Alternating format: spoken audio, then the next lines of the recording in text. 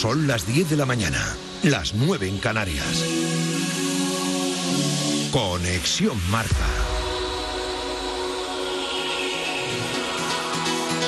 Elena Villa Écija.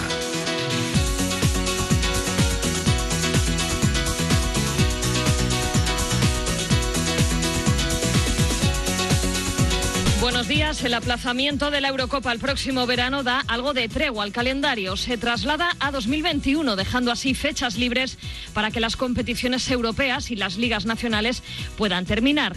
La final de la Champions se retrasa al 27 de junio, la de la Europa League al 24, y en el caso de la Liga Española, Luis Rubiales garantiza que terminará antes o después. Ni temporada en blanco, ni campeón en los despachos. Todo se ganará y se decidirá en el campo. Ojalá, nuestro deseo es terminar antes del 30 de junio, pero no lo puedo garantizar. ¿Qué es el 30 de junio? Perfecto. ¿Qué es más allá del 30 de junio? Sería garantizar a todos que van a jugar en igualdad de condiciones. Y la temporada que viene, si quedan fechas para hacer un formato igual, haremos el mismo formato. Y si no quedan fechas para hacer el mismo formato, habrá que hablar de playoff, o habrá que hablar de grupos, o habrá que hablar de otro tipo de formato. Nuestra propuesta es alargar el calendario lo necesario para que se terminen las competiciones. Pero desde luego, terminar la temporada y decir que como ha quedado, o que nos vamos a la primera vuelta, o que no vale, cualquiera de los tres escenarios es un escenario antideportivo que no contemplamos. El presidente de la Federación Española de Fútbol será protagonista en unos minutos en A Diario. El objetivo, hemos escuchado a Rubiales, es terminar la Liga antes del 30 de junio. Y es que algunos jugadores terminan su contrato o el plazo de cesión. Pero ¿qué pasa si la competición se alarga? Hemos hablado en esta sintonía con un abogado deportivo, José María Fuster Fabra.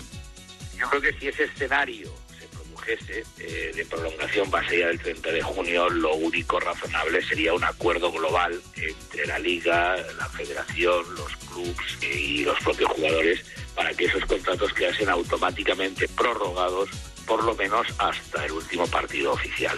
Yo creo que en esto tenemos que ser todos un poco cholistas, partido a partido, día a día. Lo que pase, pues intentar ir arreglándolo en cada momento.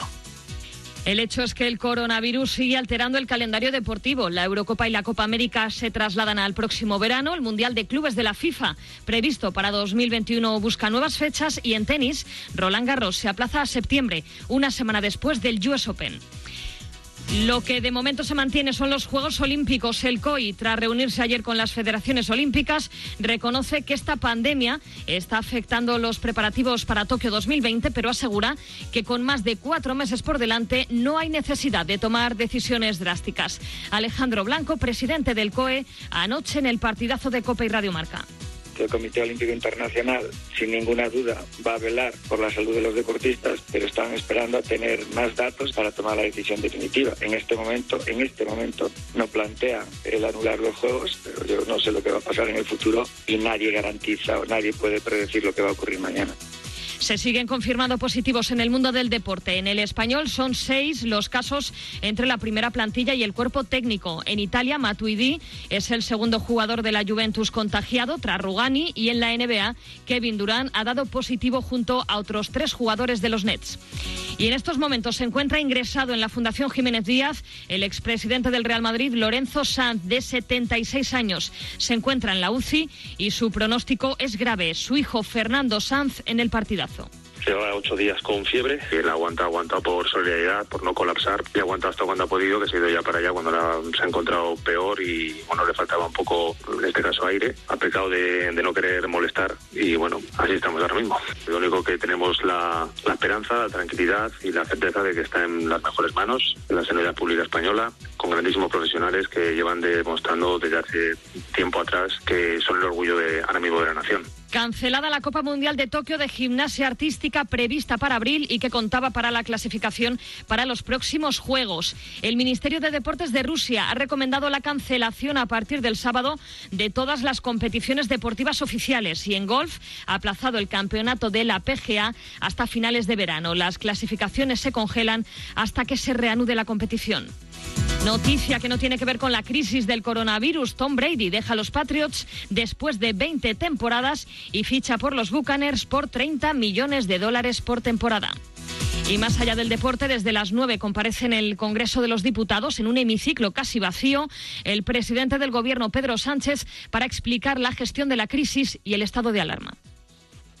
Se decretó el estado de alarma cuando se tuvo la certeza de que resulta imprescindible y solo entonces. Quiero anunciarles, señorías, que cuando pase esta situación de emergencia, que va a pasar, el Gobierno impulsará una comisión de estudio y evaluación que analice con rigor la situación en la que se encuentra la sanidad pública en nuestro país y elabore un libro blanco a fin de realizar los ajustes y cambios que se revelen necesarios. Así llegamos a las 15, hora menos en Canarias. Más información en marca.com, abriendo con palabras de Fernando Alonso. Mi intención era concienciar a la gente de que se quedará en casa, pero que no se preocupe nadie. Ya no me interesaré más. Es la reacción del asturiano a toda la polémica provocada por sus palabras sobre la crisis del coronavirus y las medidas del Gobierno. Y recuerda que puedes seguirnos en radiomarca.com, el deporte que se vive también en nuestra cuenta de Facebook y Twitter, en la app de Radio Marca o en iVoox.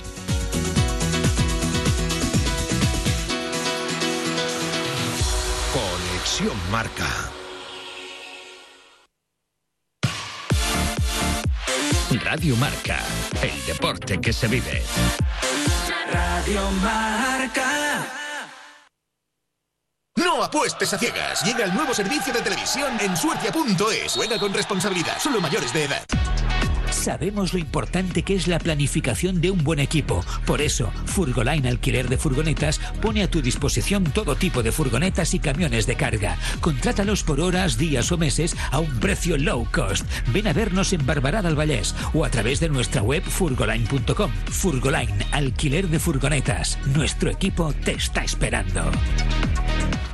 Cocodril Club. Si t'agrada la bona música dels anys 60, 70, 80, escolta Cocodril Club, tot un clàssic de la ràdio. Aquí a Ràdio Marca Barcelona, cada dia en antena, de dilluns a divendres de 4 a 6 de la matinada, dissabtes de 6 a 8 del matí i diumenges de 5 a 7 del matí a Ràdio Marca Barcelona, 89.1 FM. Cocodril Club, el programa revival de l'Albert Malla. Hasta luego, cocodrilo. No pasaste de caimán. Hasta luego, cocodrilo. Hola a todos, soy Enric Bayón y este es un mensaje para todos los padeleros que nos escucháis. Si eres un loco del pádel, tu programa es Padelona. Los domingos a las 2:30 de la tarde repasamos toda la actualidad del pádel con entrevistas exclusivas a los mejores jugadores del mundo, recomendación de torneos y, cómo no, con la clínica del pádel para protegernos de las lesiones. Padelona, con la colaboración de Audi Legend, Policlínica Barcelona, Padel Crash, Gafas Addictive, Outlet Sports y Padel 1. ¿Tú te imaginas? Radio Marca.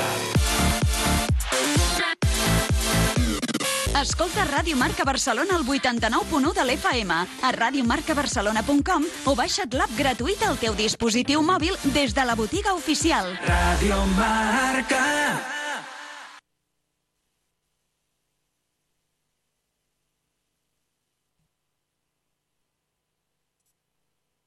Quisiera pegarme en la radio para que me escuche a diario. Con Raúl Varela.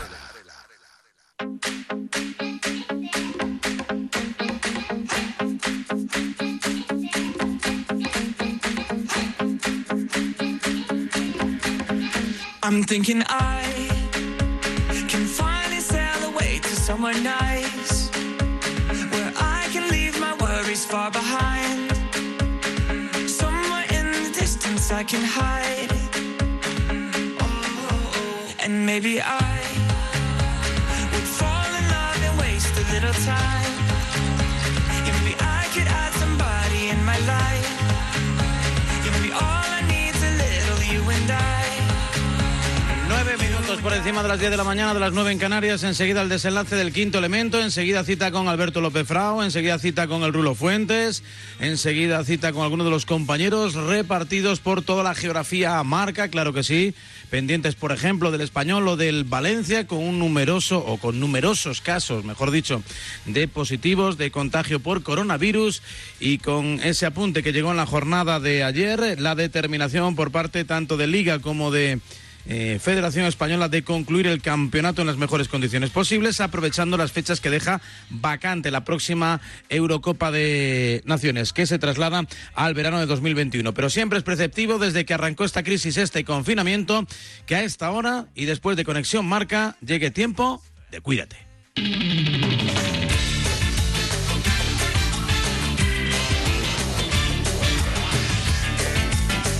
el tiempo de Cuídate Plus, en este caso siempre es tutela de Yanela Clavo. La Yanela, buenos días otra vez. ¿Qué tal? Buenos días otra vez, Raúl. Y en la comunicación con Mar Sevilla, que es la coordinadora de Cuídate Plus y la jefa de sección en Diario Médico y Correo Farmacéutico. La Mar, buenos días. Hola, buenos días, ¿qué tal? Siempre buscando, y después de esa comparecencia tan inusual de Pedro Sánchez, presidente del Gobierno, en la Cámara Baja, en el Congreso de los Diputados, con muy pocos asistentes, bueno, con presencia física, otros muchos conectados de forma telemática a esta sesión de control donde el presidente ha explicado, bueno, pues lo anunciado en la jornada de ayer, distintas medidas, un paquete económico importante para intentar aplacar los daños que está dejando este virus. Mar, que no sé qué resultados estadísticos deja en la jornada de hoy. Pues os cuento los últimos datos que tenemos actualizados. En estos momentos hay 11.178 infectados con el virus del coronavirus COVID-19, 491 muertos y una cifra un poquito más alentadora que vamos por 1.025 curados. Por comunidades autónomas, Madrid seguimos a la cabeza con 4.871 infectados, 355 muertos y 951 curados. Le sigue Cataluña con 1.394 infectados, País Vasco con 765 y Andalucía con 683. Pues así están las cifras, que luego a lo largo de la mañana, como siempre decimos, bueno, pues se irá modificando a tenor de esos nuevos contagios, también nuevas altas y, por desgracia, nuevos fallecimientos, bueno, que nos van llegando a la redacción. Mar, estábamos hablando fuera de antena tú y yo que en estos días, bueno, pues se agudiza también el ingenio para intentar sobrellevar un poquito lo que es este estado de alarma y el confinamiento, pero además también saca lo mejor de nosotros en muchos casos, ¿no? Porque por ejemplo, dentro de todos esos audios que se hacen virales a través de WhatsApp, hay un momento recordatorio que tú me hablabas fuera de antena de los médicos hacia todos esos enfermos que están ahora mismo ingresados y aislados, que no pueden comunicarse ni con sus familias, que los médicos van una vez al día solamente a visitarlos porque no se puede hacer de otra manera.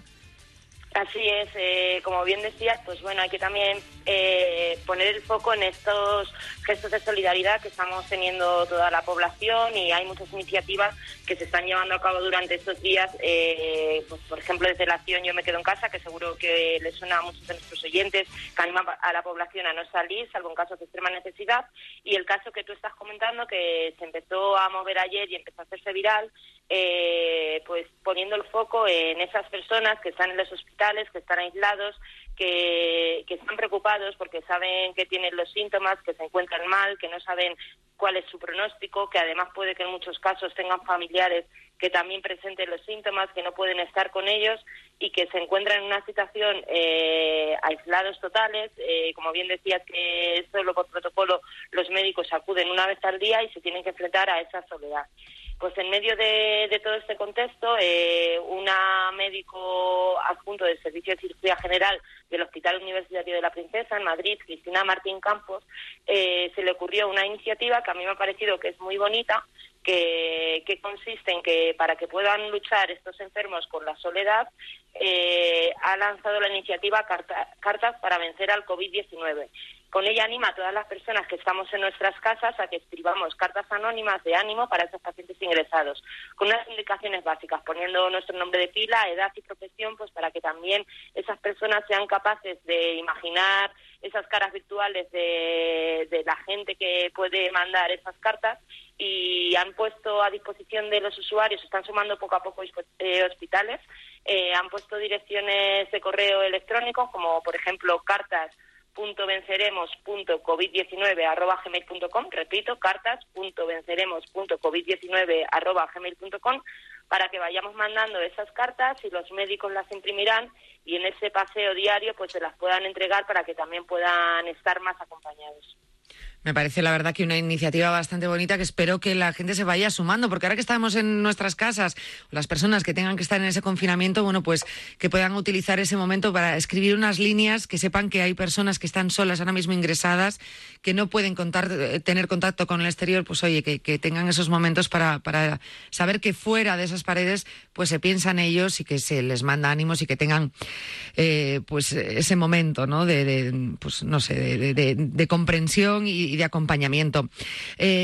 También hay, por otro lado, eso era una buena, las buenas intenciones, ¿no?, que llegan desde nuestra parte de la sociedad, pero desde los hospitales también pues nos están avisando de lo que puede ocurrir, Mar, si las medidas no se toman al pie de la letra. Sí, ayer por la tarde los médicos y enfermeros de las unidades de cuidados intensivos, UCI, presentaron a través de sus respectivas sociedades científicas un plan de contingencia para hacer frente desde estas unidades a la pandemia de coronavirus. Uno de los puntos críticos de este plan es la planificación de posibles escenarios ante la pandemia. Se basan para desarrollar este plan, se basan en una aplicación, un software que está desarrollado por el Centro de Control de Enfermedades de Estados Unidos, que está diseñado para predecir el impacto de una pandemia de gripe. Entonces se ha validado solo en ese contexto, pero ese software permite realizar una serie de cálculos aproximados del aumento de la demanda de servicios y ver pues esos escenarios posibles en España. La buena noticia es que aunque el panorama es desolador respecto a estimaciones, si no se hubiesen puesto las medidas que ya están vigentes, que ha implantado el Gobierno, la cifra, los posibles fallecimientos estarían en una horquilla entre 36.000 y 87.000. Son unas cifras muy elevadas. Vamos a quedarnos con la parte positiva de este informe, que es que con este plan en la mano los profesionales serán capaces de predecir más o menos las necesidades que tendrán en cuanto a recursos hospitalarios, supuestos del curso de epidemiología, y dando pues un contexto en el que pueden actuar y evitar que lleguemos a esas cifras. Pues esperemos que así sea. Como decimos, es trabajo absolutamente de todos, de los profesionales, por supuesto, del Gobierno con esas medidas, pero de la sociedad, de acatar las normas para poder ayudar. Todos podemos ayudar. Es que además, cuando digo todos, es desde los más pequeños hasta los más mayores, acatando las normas que ya para terminar, Mar, como siempre hacemos, es recordarlas brevemente. Sí, exactamente. Volvemos a insistir en que es muy, muy importante lavarse las manos con frecuencia, al menos durante 20 segundos, evitar tocarnos la cara y el contacto estrecho prolongado con personas que tienen síntomas de la infección. Así que también, por favor, quedaos en casa, no salgáis a menos que sea estrictamente necesario, que tengáis que ir a trabajar o acudir a la farmacia, al supermercado, y en caso de que sea así, mantener la distancia de seguridad recomendada. Si estáis en casa en pareja o con la familia, intentad salir de uno en uno y bueno, pues todos podremos hacer para parar esta pandemia. Por favor, yo creo que, siempre digo lo mismo, ¿no?, en este momento, Mar, y es que estemos muy atentos a todas esas medidas que nosotros sé que a veces las repetimos hasta la saciedad, pero creo que es importante que continuamente estemos poniendo carteles, en este caso a través de la voz, donde recordemos esas medidas. Lo vamos a seguir haciendo hasta ahora y a todas las horas para, por lo menos, cuando lo digamos, que en ese momento digáis, clic, me voy a lavar las manos, aunque solo sea eso, pero en todo momento que estemos muy pendientes. Mar, compañera, como siempre, mil gracias, porque sé que estáis hasta arriba en Cuídate Plus y, un poco coordinando todo lo que es el área de salud de Unidad Editorial, así que gracias por este ratito que nos cedes cada día, por tu apoyo también a Radio Marca, pudiendo contar contigo como compañera, y mañana nos vemos, pues a la misma hora aquí nos escuchamos. Mañana nos vemos. Un abrazo, Mar. Y nada, pues ya sabéis, estos minutos que siempre vamos a tener de salud como recordatorio de todo lo que está ocurriendo, donde tenemos que poner el foco, en lo que nos tenemos que preocupar y fijar para que todos podamos, entre todos, terminar con esta pandemia. Si os parece, vamos a hacer una parada para la publicidad y continuamos en A Diario. Radio Marca, el deporte que se vive. Radio Marca.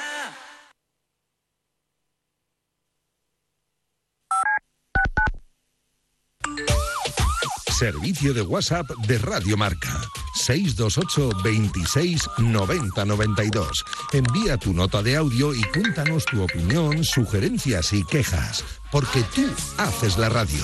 Memoriza el número de WhatsApp de Radio Marca. 628 26 90 92. Participa en la radio del deporte. Te estamos esperando. 5-3-5-3-4-5-6. Si te dicen que la vida es como un gol. Si te dicen que la vida es como un gol. Como un gol, ya lo sabes, como un gol, ya lo sabes, como un gol, ya lo sabes, canta un gol. Como un gol, ya lo sabes, como un gol, ya lo sabes, como un gol, ya lo sabes, canta un gol.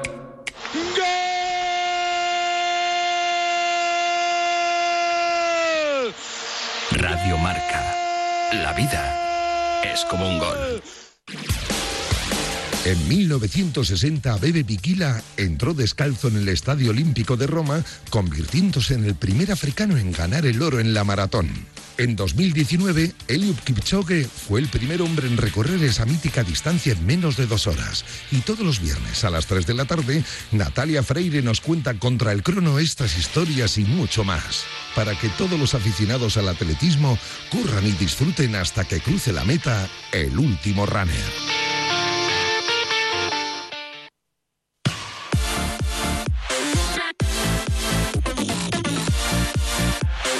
Radio Marca. Radio Marca. El deporte que se vive.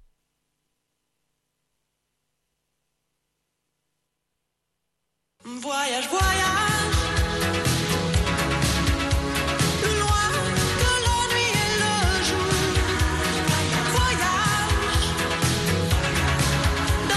Pues aquí seguimos, 10 y 21, 9 y 21 en Canarias. Dice Pablo Casado que Pedro Sánchez va a encontrar más lealtad en nosotros, se refiere a los del Partido Popular, que en sus socios. Se refiere a los de Podemos y a los grupos nacionalistas que votaron sí a la investidura. El presidente del gobierno, que ha hecho un alegato pidiendo ayuda, según leo en elmundo.es, eludiendo autocrítica y pidiendo ayuda a la oposición en este periodo que nos toca vivir y que nos sirve, entre otras muchas cosas, para viajar a través del tiempo y aprovechar nuestra imaginación, nuestros recuerdos. Y salimos del armario con Alberto López Frau. Alberto, buenos días. Buenos días, Raúl.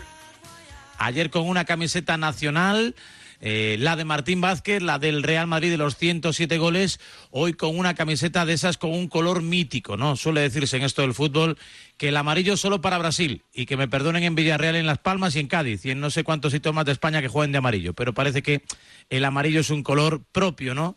Con un Pantone registrado por parte de los brasileños, que lo han lucido en un montón de mundiales, que han ganado un montón de títulos, pero que también se han dejado algunos por el camino, como el que representa la camiseta en el día de hoy. Así es, vamos a viajar al verano del 98, a Francia concretamente, al Mundial de Francia, y es la primera equipación de la selección brasileña en ese campeonato del mundo. Una selección que tuvo que afrontar el Mundial sin Mauro Silva y sin Romario, bajas a última hora por problemas físicos. Zagallo decidió dejarlos fuera. Y un mundial que dejó muchas cosas, Raúl. Es verdad que no fue bueno para la selección española, se empezó a torcer todo muy pronto con esa derrota ante Nigeria, pero Brasil dejó partidos históricos. Dejó una derrota en la primera fase ante Noruega, con uno de los goles de Tore André Flo, una derrota que se recuerda mucho, aunque Brasil pasó a la segunda fase. Dejó un partido de cuartos de final ante Dinamarca espectacular, una victoria por 3-2, el último partido de la carrera de los hermanos Laudrup. Fue un partido, yo desde que tengo uso de razón, de los que más me ha llamado la atención en los mundiales, y dejó una final ante la Francia de Zinedine Zidane, esa derrota 3-0, todo lo que sucedió con Ronaldo en los momentos previos, el día de la final, y es una de las camisetas además más bonitas yo creo que ha tenido Brasil. Eso es indiscutible, ¿no? Pero una camiseta que dio mucho que hablar precisamente por los sucesos, ¿no? Acaecidos alrededor de la figura de Ronaldo, que condicionaron claramente pues aquella final en Saint-Denis, en el Parque de los Príncipes, donde Zidane curiosamente fue decisivo y de cabeza. Sí, fíjate, una suerte que no manejaba especialmente el francés, y con 2 goles de cabeza, 2 córners, y remató, la verdad, espectacular, marcando los tiempos, picando abajo, 2 goles extraordinarios que le pusieron el partido muy de cara a Francia. Se volcó Brasil con todo, en la segunda parte entró de Nilsson, el exjugador del Betis, entró Edmundo, y en una contra, pues Petit, en una conducción ya que está en la historia del fútbol, Fili quitó el partido con el 3-0 y le dio el campeonato del mundo a una Francia que también llegaba al Mundial con mucha polémica. Acuérdate, Aimé Jacquet, el seleccionador, que decidió prescindir de Cantona, de Ginola, una lista que generó una polémica tremenda en el país, y finalmente Francia, encabezada por Zidane, que se había perdido 2 partidos por sanción dentro del Mundial por aquella agresión ante Arabia Saudí, se proclamó campeona del mundo. Ya digo que fue un Mundial que dejó muchísimas cosas. Y tanto, siempre es una de las camisetas más cotizadas, aunque, según tengo entendido, o por lo menos hasta hace un cierto tiempo, aprovechando que España vivió un boom auténtico de venta de camisetas cuando fuimos campeones del mundo, en el año 2010, según las distintas cifras estadísticas, no hay país en el mundo que venda más camisetas del equipo nacional que México, que la Tri. Que esa camiseta verde con los ribetes blancos y rojos de su bandera, donde siempre están acompañados, jueguen donde jueguen, sea mundial, sea Copa de Oro, sea partido amistoso, sea lo que sea, siempre hay algún mexicano por el mundo dispuesto a apoyar a su selección. Pero Brasil tiene algo de embrujo, algo de magia, demasiadas estrellas en su pechera, ha ganado muchos mundiales y los que le quedan por ganar, veremos en la próxima cita si son capaces de sacarle brillo a esa camiseta verde amarela. Alberto, siempre es un placer contar contigo. Mañana un poquito más de tu recuerdo y de tus camisetas y sobre todo la invitación que hacemos extensibles a todos nuestros oyentes que quieran compartir con nosotros en el hilo de Radio Marca sus camisetas más vintage, sus camisetas con mayores o con más y con mejores recuerdos dentro del mundo del fútbol. Seguro que encontramos auténticas joyas. En @Radio Marca, la camiseta Salimos del Armario con Alberto López Frau. Hasta mañana. Hasta mañana, un abrazo. Seguimos enseguida la última media hora de A Diario. En Radio Marca.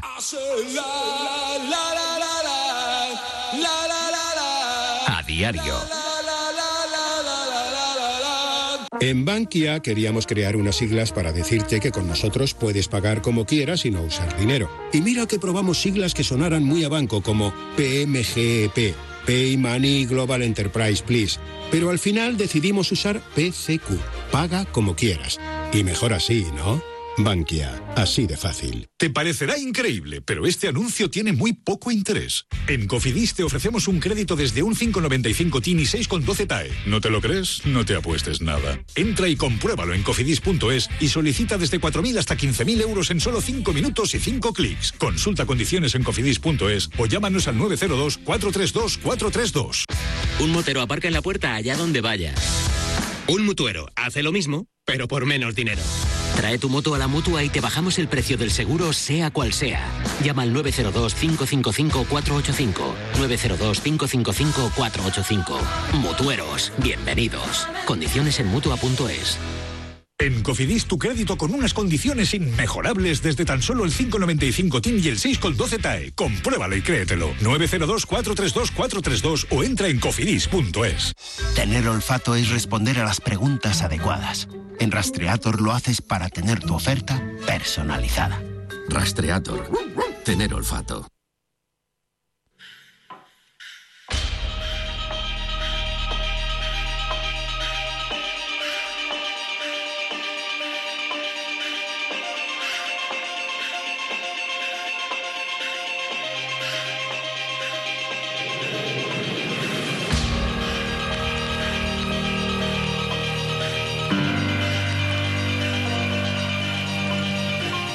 Es el quinto elemento.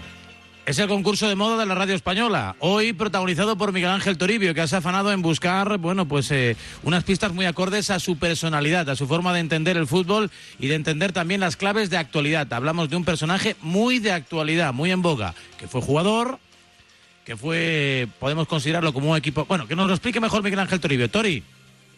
¿Qué tal, Raúl? Buenos días. Pues aquí andamos con un jugador ascensor, con un jugador de un equipo con nombre de campeón del mundo. Bueno, pistas un poco raras, pero pistas parece que bastante claras. Fue un jugador que dignificó su profesión, jornalero de este deporte y un futbolista que yo creo que mítico. No ganó ningún título, no fue internacional, pero yo creo que es sobradamente conocido en el fútbol modesto y en el fútbol profesional. Yanela Clavo, estás por ahí en el estudio, ¿no? Estoy. Mano inocente o voz inocente, mejor dicho, para elegir hora desde las 7:20 aproximadamente. La primera pista, 10:29, último minuto para whatsappear, 628 26 90 92. ¿Qué elegimos? Voy a dimitir de esta labor porque no me gusta ser mano inocente, pero voy a decir, vuelvo con la hora par, por ejemplo, 8:42. 8:42, la hora elegida, no es muy temprano, tampoco es muy tarde, una hora intermedia en el ecuador de este programa, y veremos si el concursante o la concursante es capaz de adivinar y superar a Miguel Ángel Toribio en esto del quinto elemento. Gracias, Yanela. A ti no siempre. te vayas muy lejos. Mientras tanto, Chitu, en Departamento de Producción, justo sobre señales horarias, marcamos teléfono y veremos si somos capaces de averiguar el quinto elemento en el día de hoy o cesamos a Miguel Ángel Toribio directamente. Radio en directo. A ver a quién le damos una sorpresa. Sí. Hola. Hola, buenos días. Buenos días. ¿Sabe quién soy? Sí, Raúl. Hombre, pues encantado de saludarle. ¿Quién es usted? Yo me llamo Rubén. Hola, Rubén. ¿Y a dónde estoy llamando? ¿En qué lugar se encuentra? Estoy en Palma de Mallorca. Palma de Mallorca. ¿Pero está en casa o está trabajando en la calle? No, estoy trabajando. Trabajando. No le toca confinarse. No, suministro material a hospitales y alimentación. Hombre. Y estoy trabajando. Pues sintiéndolo mucho, de decirle que me alegro mucho de que trabaje mucho y bien, porque me imagino que habrá que hacer muchas cosas con los hospitales que se están ahí partiendo el pecho por todos nosotros, por sacar adelante el país. Me imagino que muchísima demanda, ¿no? Que el teléfono sin parar de sonar. Sí, bueno, yo suministro material de oficina, pero claro, también lo necesitan. No, bueno, lo que sea. Sí, no suministro alimentos, a lo mejor los de los alimentos irán peor que nosotros, ¿no? Y estas cosas, pero bueno.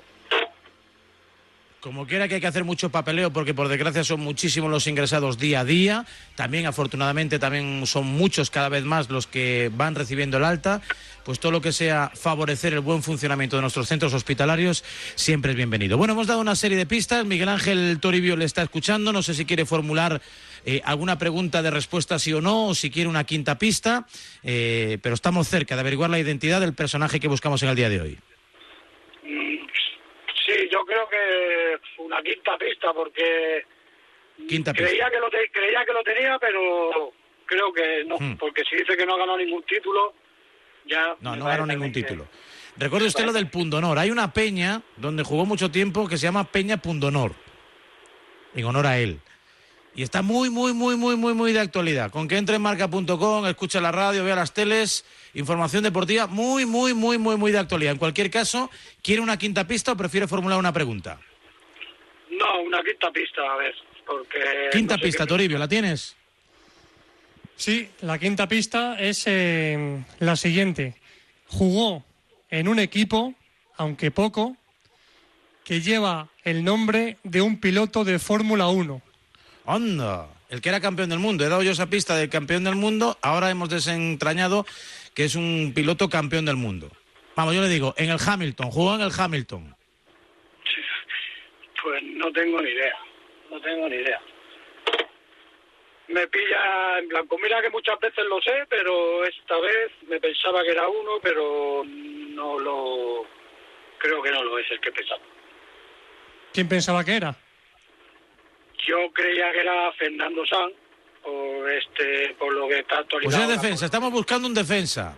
Fernando Sanz tiene demasiado pelo en la comparativa con nuestro personaje que buscamos en el día de hoy. Jugó en el Mallorca B. Usted que es de Mallorca, jugó en el Mallorca B.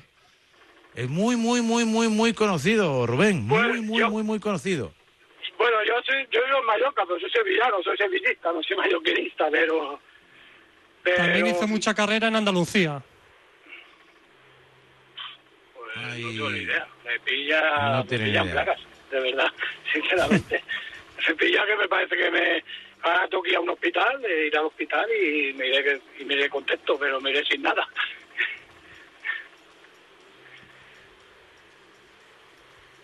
Bueno, pues nada.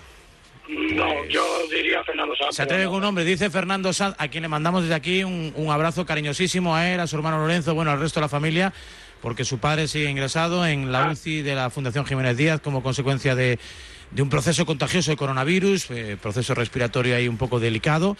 Está en buenas manos y luchando por salir adelante. Un fuerte abrazo para Fernando Sanz y toda su familia. Rubén, pues le tenemos que despedir, sintiéndolo mucho, no ha acertado, no es Fernando Sanz, sí es defensa. No hay problema. No es tan peludo, no tiene barba, no se peina mucho, no. Entonces como yo, es como yo, Calvete. Entonces. Calvete. Pues Rubén, muchísimas gracias. Gracias por participar, por estar con nosotros en esta mañana en Tiempo de Quinto Elemento. Nada, a ustedes por hacernos las mañanas tan amenas los que trabajamos y estamos aquí fuera de casa.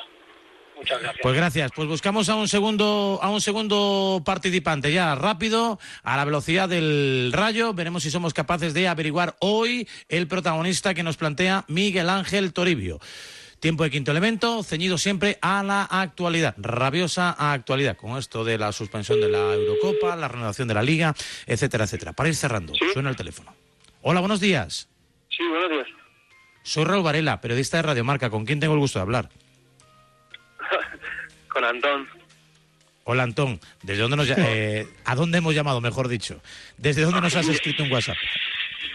Desde Jumilla, Murcia. Jumilla. Buen sitio, claro que sí. No sé si estás un poco al corriente, ha participado un oyente antes que tú, ha dicho Fernando Sanz, no es Fernando Sanz, el quinto elemento que buscamos en el día de hoy, jugador de equipos ascensores, 3 ascensos, 2 descensos, ha jugado un equipo llamado Hamilton, nombre, apellido, mejor dicho, de campeón del mundo, en este caso de Fórmula 1, tiene una peña en uno de los sitios donde jugó durante mucho tiempo, con el apelativo de Pundonor, en fin. ¿Quieres una pista más? ¿Quieres una pregunta de sí o no? ¿Qué te gustaría saber? Pues la verdad, Raúl, que hoy he escuchado el principio del programa y después por motivos laborales no he podido escuchar más. Toribio, pues rápidamente recordamos las pistas y le ponemos en franquía y un poco el remate a gol. Bueno, pues las pistas son las siguientes. Ayúdame, Raúl, que las acabo de... Nació en España, pero se crió y creció a más de 1.000 kilómetros de su lugar de nacimiento. Nació en España, pero se crió y creció a más de 1.000 kilómetros de su lugar de nacimiento. Su carrera futbolística estuvo marcada por ser un ascensor, 3 ascensos y 2 descensos. En uno de sus equipos coincidió con 2 actuales comentaristas deportivos. Como estoy generoso te voy a dar el nombre. Uno, Jofre Mateu, el otro, Edwin Congo.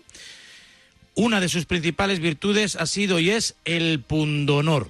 Y además de todo ello, jugó aunque poco en un equipo con nombre de campeón del mundo.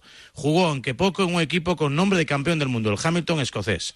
Ya hemos dicho que jugó en Mallorca, que ha hecho carrera en Andalucía, que no es Fernando Sanz, que no se peina mucho, vamos, que es calvo. O sea, más pistas no puedo dar, Antón. Está muy de actualidad, ha hablado mucho en las últimas horas, va a hablar de inmediato en Radio Marca. O sea, vale, sí, más, no podemos dar ya más pistas, vale. Antón. Rubiales, no sé, me ocurre otro. Luis Rubiales, el quinto elemento que estamos buscando en la jornada de hoy. Sandra García Rumbela.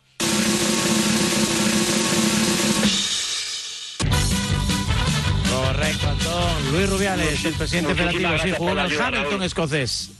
Pasó por el Mallorca. Gracias por la ayuda, de verdad.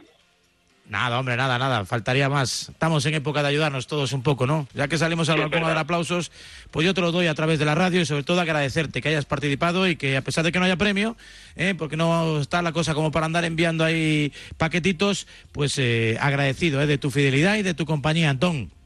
Gracias a vosotros por hacernos la mañana mejor en estos momentos, sobre todo, ¿vale? Te lo agradezco mucho, Antón. Muchas gracias. Venga. ¿Ha pasado Toribio la prueba o preferís a Joaquín Martínez? Pues la verdad es que prefiero a mi paisano, ¿eh? Aunque lo hace bien. Lo pone más fácil, Lo pone más fácil. Toribio ha sido más cabroncete. Pero bueno. Hace buen trabajo también, hombre. Hace buen trabajo y tanto. Vaya, si un poco el sentimiento de tierra. Gracias, Antón. Un fuerte abrazo y que vaya todo bien por Jumilla. Venga, un abrazo, Antón. Gracias. Igualmente. Hasta luego, gracias. Abrazo. 10:38, 9:38 en Canarias. Hacemos una llamada y hablamos de fútbol aquí en Radio Marca. En Radio Marca.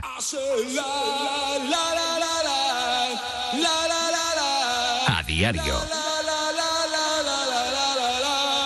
Este virus lo paramos unidos. Lo paramos si mantienes la calma, te lavas las manos y te quedas en casa. Lo paramos si ayudas a nuestros profesionales sanitarios y confías en que vamos a superar esto. Detener el coronavirus es responsabilidad de todos y todas. Si te proteges tú, proteges a los demás. Ministerio de Sanidad, Gobierno de España. Estamos muy contentos porque... Presentamos... un camión tan fácil de conducir que no te importará que lo aparque. El nuevo... novio de tu hija. Mercedes.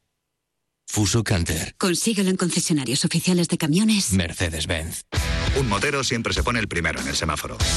Una mutuera hace lo mismo, pero por menos dinero. Trae tu moto a la Mutua y te bajamos el precio del seguro, sea cual sea. Llama al 902-555-485. 902-555-485. Mutueros, bienvenidos. Condiciones en Mutua.es. En este momento tan complicado, más que nunca, en Securitas Direct seguimos velando por la protección de nuestros clientes en caso de que nos necesiten. Juntos vamos a salir adelante. Y mientras tanto, cuídate mucho. Una promo de 20 segundos que incluya todas las felicitaciones de Vicente Ortega a lo largo del año y por mucho que aceleres el sonido, es imposible. Y además no se puede. Pero recordar que en T4 cada día Vicente Ortega te pone al día de lo que pasa en el mundo del deporte con el mejor humor y los mejores colaboradores, además de felicitar el cumpleaños a medio mundo, eso nunca está de más recordarlo. Porque T4 con Vicente Ortega es la mejor forma de pasar la tarde en Radio Marca. Aquí, donde el deporte se vive. Don César Cadaval. César, muchísimas felicidades. Muchas felicidades. Vicente, muchas gracias. ¿Ves cómo era imposible? No fallas nunca. 11 menos 20, 10 menos 20 en Canarias. Señor Luis Rubiales, presidente de la Federación Española de Fútbol. Buenos días. Hola, buenos días, ¿qué tal? Y muchas gracias por atendernos. Nada, un placer. Antes de nada, ¿todo bien alrededor de su familia, sobre su persona, a propósito del coronavirus y demás? Porque andamos de aquí para allá y uno, pues, aunque sea presidente federativo, periodista o jugador de fútbol, no está exento, ¿no?, de ser contagiado. Sin lugar a dudas, pues cualquiera puede ser contagiado y me imagino pues que igual que vosotros ya tenéis conocidos que están contagiados o conocidos de un conocido, un amigo, un familiar. Bueno, en cualquier caso, pues de lo que se trata es de que sigamos las reglas que se nos han marcado de la administración. Son reglas severas, pero es el único camino y todos tenemos que ayudar a que se cumpla este confinamiento. Y bueno, pues a ver si poco a poco va mejorando la situación. Hay los menos fallecidos posibles, ¿no? Porque hay ya muchos fallecidos y eso nos entristece mucho. Y a ver si se encuentra una solución global que no pase en ningún país lo que nos está pasando también a nosotros. Me acabo de enterar, gracias al concurso diario que hacemos en Radio Marca, denominado El Quinto Elemento, donde vamos dando pistas de generalmente jugadores de fútbol, que usted jugó en el Hamilton. No tenía ni idea ni que existía ese equipo. Sí, bueno, muy poquito tiempo, firmé 2 años, pero rápido me vine porque un grupo de compañeros pues impulsaron y creyeron en mí como un futuro presidente de AFI, impulsaron una candidatura, pero estuve muy poquito tiempo. Hamilton es una ciudad de 40.000 habitantes aproximadamente, que está a unos 10 kilómetros de la capital del país, y la verdad estuve muy a gusto. Fue un club que además pues me trató en tan poquito tiempo con mucho cariño, lo recuerdo con mucho cariño, pero en aquel momento pues me empezó a hacer más ilusión otro tipo de actividad también dentro del fútbol. Y bueno, pues nos vinimos a España, mi familia y yo, pudimos trabajar con un grupo de compañeros y darle la vuelta a AFE. Fue un año tremendo de buscar firmas por vestuarios, de movernos para transformar AFE y convertirlo en lo que lo pudimos convertir, ¿no? ¿Fue un día ayer muy difícil por lo telemático? ¿Fue un día extraño para usted? Fue un día extraño, pero especialmente la segunda de las reuniones telemáticas, la que realizamos desde la Federación, desde La Roza, con todos los puntos de España, con todos los presidentes territoriales, creo que fue magnífica a todos los niveles. Los presidentes agradecieron mucho que estuviéramos en pleno contacto, que fueran los primeros en saber cuáles eran las decisiones que se tomaban en Europa y que afectaban también a nuestro fútbol. Y fue fantástico y además lo vamos a seguir haciendo, ¿no? Y la primera de ellas, pues, también participando, obviamente no llevando la reunión, sino participando, dando mi opinión cuando fue necesario. Pues también fue una reunión con mucha más gente, éramos 55 federaciones, más otros 20 o 30 personas técnicos que estaban asesorando, mucho más complicada, pero también se llevó muy bien por parte del presidente Ceferín. Fue, la verdad, que dentro de lo malo, de lo negativo de esto, pues hay algunas cuestiones que están poniéndose de manifiesto y es que podemos trabajar y hay que aprender para el futuro, seguramente para buscar la mayor eficiencia dentro del mundo del fútbol. el tema del aplazamiento de la Eurocopa, por ejemplo, para la ciudad de Bilbao, donde, por cierto, no ha salido todavía, o yo al menos no tengo constancia de que ningún responsable político ha salido a valorar el hecho de que este verano no vaya a haber fútbol en Bilbao, si lo habrá el próximo año. No sé si en la Federación ya tienen una estimación, un estudio, una cuantificación de lo que supone, por lo menos para el ente federativo, todo este lío del coronavirus. ¿Cuánto van a perder o van a dejar de ingresar o cómo se va a ver afectada la economía? Bueno, con respecto a lo que me comentas de Bilbao, quiero decir que en todo momento, bien con el concejal de deportes, bien con cualquier autoridad, nuestro secretario general está en contacto con la candidatura, con la ya, no candidatura, sino la realidad, ¿no?, de Bilbao como sede para la próxima Eurocopa. Y bueno, pues siempre hemos formado un equipo con las instituciones vascas para que todo salga bien, están informadas. En segundo lugar, pues más que pérdidas, y ahora mismo nosotros la verdad es que nos estamos centrando en soluciones para los equipos más modestos. En ese sentido, la Federación es un ente que trata de captar, de generar recursos y riqueza para los clubes más modestos, para los futbolistas y futbolistas, también para el fútbol sala, para el fútbol playa, y el 90% de nuestros ingresos tienen un nivel de consolidación y de seguridad tremenda, ¿no? Y los que no lo tienen, pues hemos tratado de hacerlo de ver bien y de asegurarlo para correr el menor riesgo posible. Sin duda, pues va a haber repercusión y está en estudio. Y con respecto a la Eurocopa, lo que vamos a hacer, obviamente va a haber pérdidas este año, pero yo quiero verlo como una traslación de la riqueza para el año que viene, ¿no? Cuando haya datos más concretos, pues sobre todo a nuestra asamblea rendiremos cuenta y serán los primeros en saberlo. Como es pública la asamblea y podéis asistir, y de hecho asistís cada vez que queréis, pues os enteraréis a la vez que se entera el mundo del fútbol. Lo digo un poco porque, por ejemplo, ¿no?, ahora en estos días tendría que disputarse un auténtico partidazo, ¿no?, en el Metropolitano entre España y Alemania. Bueno, recaudación, derechos televisivos, tema de la Copa aplazada. Bueno, pues no es ajena tampoco la Federación como empresa a lo que está sucediendo en el entorno económico en el que nos movemos. ¿Le gustan las medidas económicas que intenta aplicar desde ya el presidente del Gobierno, don Pedro Sánchez?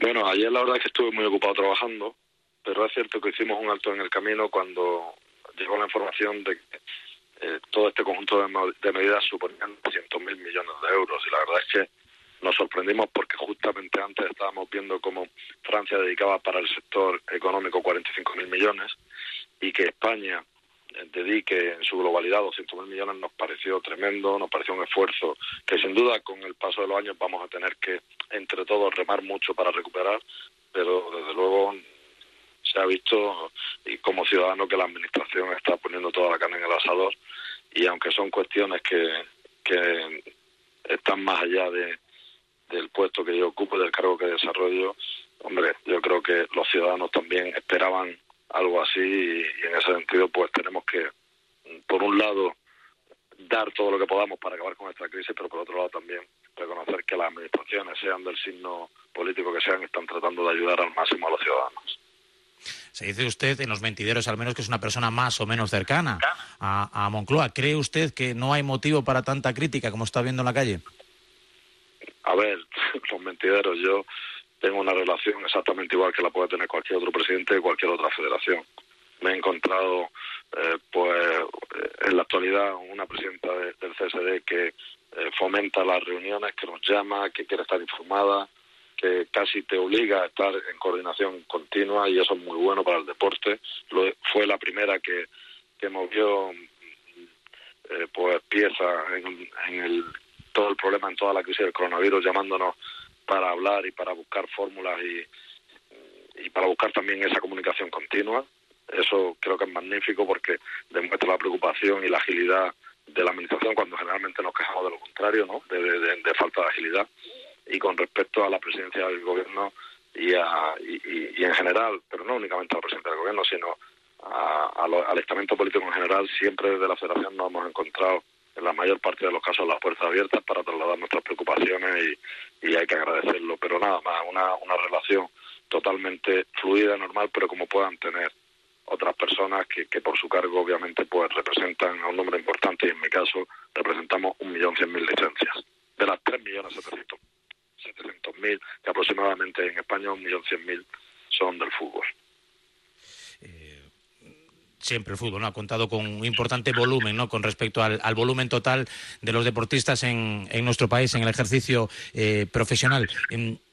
Dentro de este territorio de incertidumbre en el que nos movemos, ¿está usted seguro, convencido de que la temporada A se puede acabar y B se puede acabar antes de esa fecha maldita que es el 30 de junio?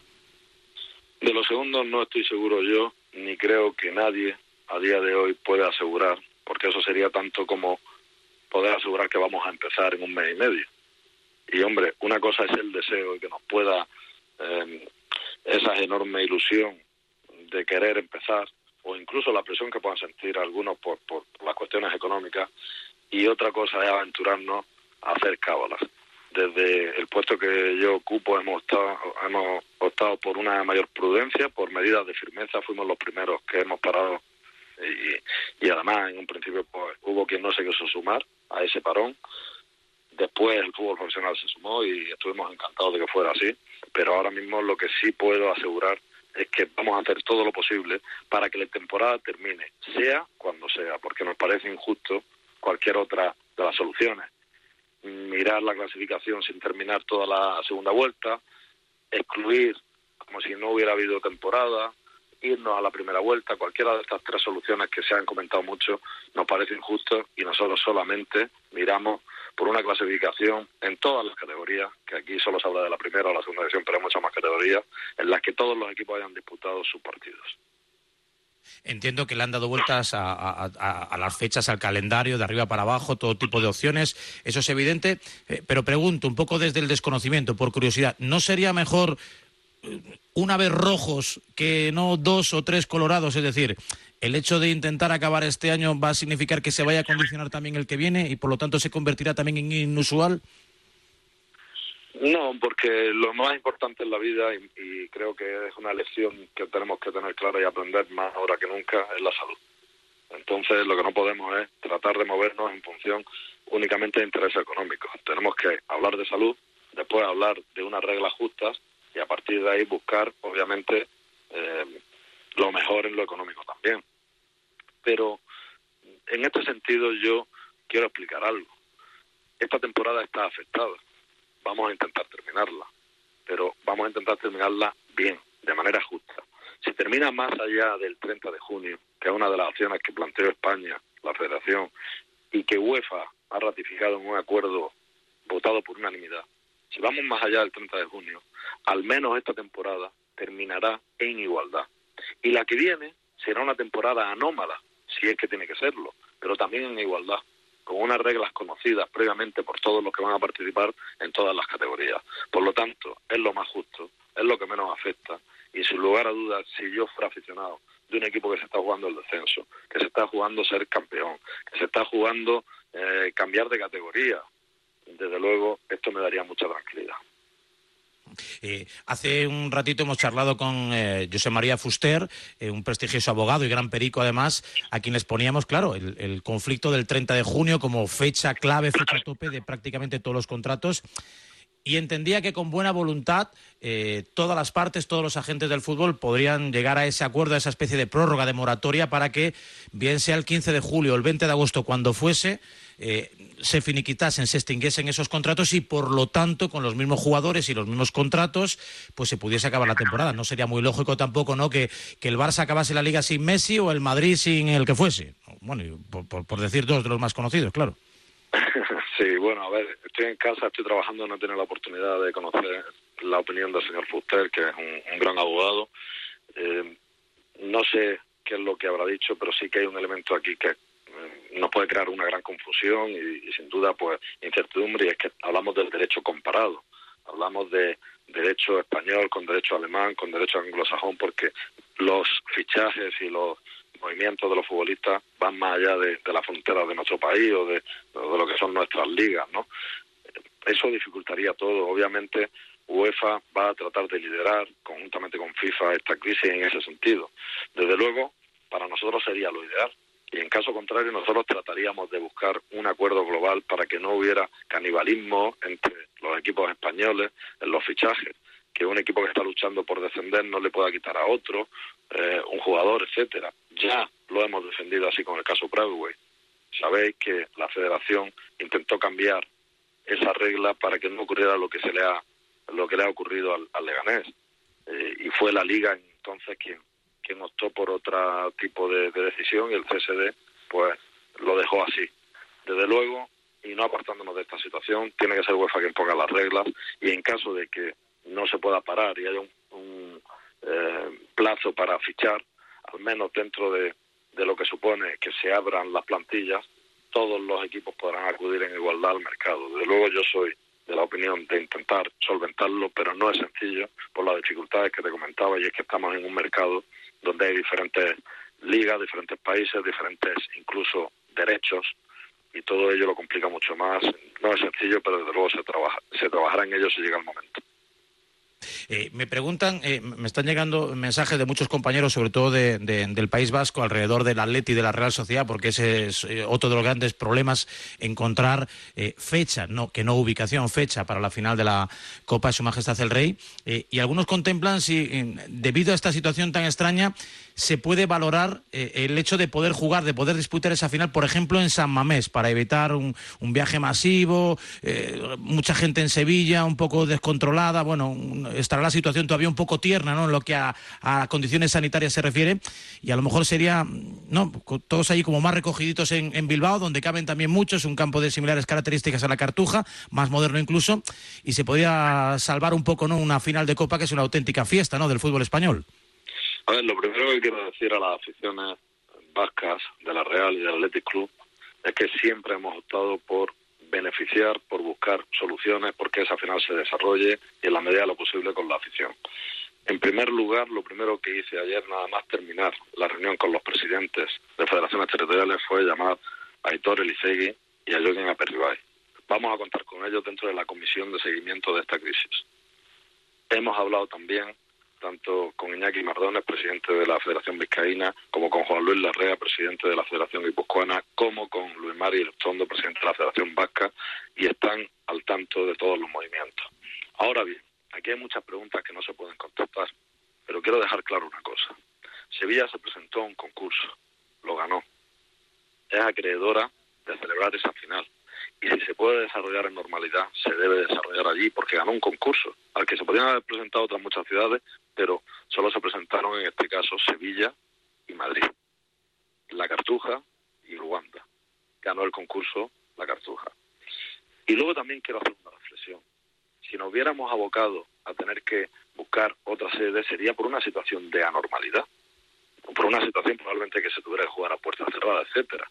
Y en ese aspecto hemos consultado con algunas autoridades y también debatido profundamente, y llevar un partido más cerca del foco de aficionados, quizás lo que estaríamos es contraindicando las recomendaciones, porque se favorecería concentraciones en la calle de aficionados por la cercanía con el estadio. Es una reflexión, porque no podemos decidir sobre una hipótesis que no ha llegado, pero desde luego sí tranquilizar a las aficiones, decir que se está contando con los clubes, que queremos ayudar para que sea una fiesta del fútbol español y que vamos a contar con la máxima sensibilidad siempre, pensando en los futbolistas, en los dos clubes de tanta historia y a los que respetamos, como no podía ser de otra manera, al máximo, y por supuesto a sus aficiones.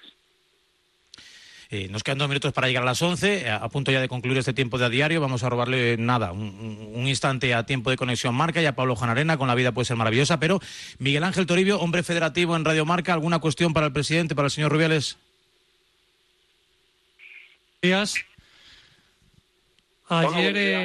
Ayer escuché al presidente de la Liga en los últimos días, a Javier Tebas, decir que él quería acabar la Liga antes del 30 de junio. Usted mantiene la postura de acabarla, si no es el 30 de junio, cuando sea, pero acabarla. No sé, por primera vez parece que los dos quieren llegar a un punto común, aunque sea por diferente camino. No sé si ve esa posibilidad de acuerdo, de que por primera vez parece que se puedan entender para que acabe la Liga, aunque sea o el 30 de junio, o el 15 de julio, o el 1 de agosto. Pero no sé si ve que se puede poner la primera piedra para que haya un acuerdo por primera vez. Bueno, a ver, Miguel Ángel, nosotros siempre hemos deseado, y es un deseo mío, pero me imagino que también tuyo, de Raúl o de cualquier aficionado al fútbol. Todos los que amamos este deporte lo que queremos es que termine, y que termine lo antes posible. Pero sí que es cierto que ha habido una diferencia, un planteamiento, sobre todo en concepto filosófico, si se me permite el término, y es, mientras que una institución ha comunicado que esto se tiene que terminar antes del 30 de junio, nosotros, como ente gestor del fútbol español, que tiene que gestionar no únicamente lo económico o lo deportivo, sino también en este aspecto la salud, entre otros, de más de 700.000 niños que tienen licencia con nosotros.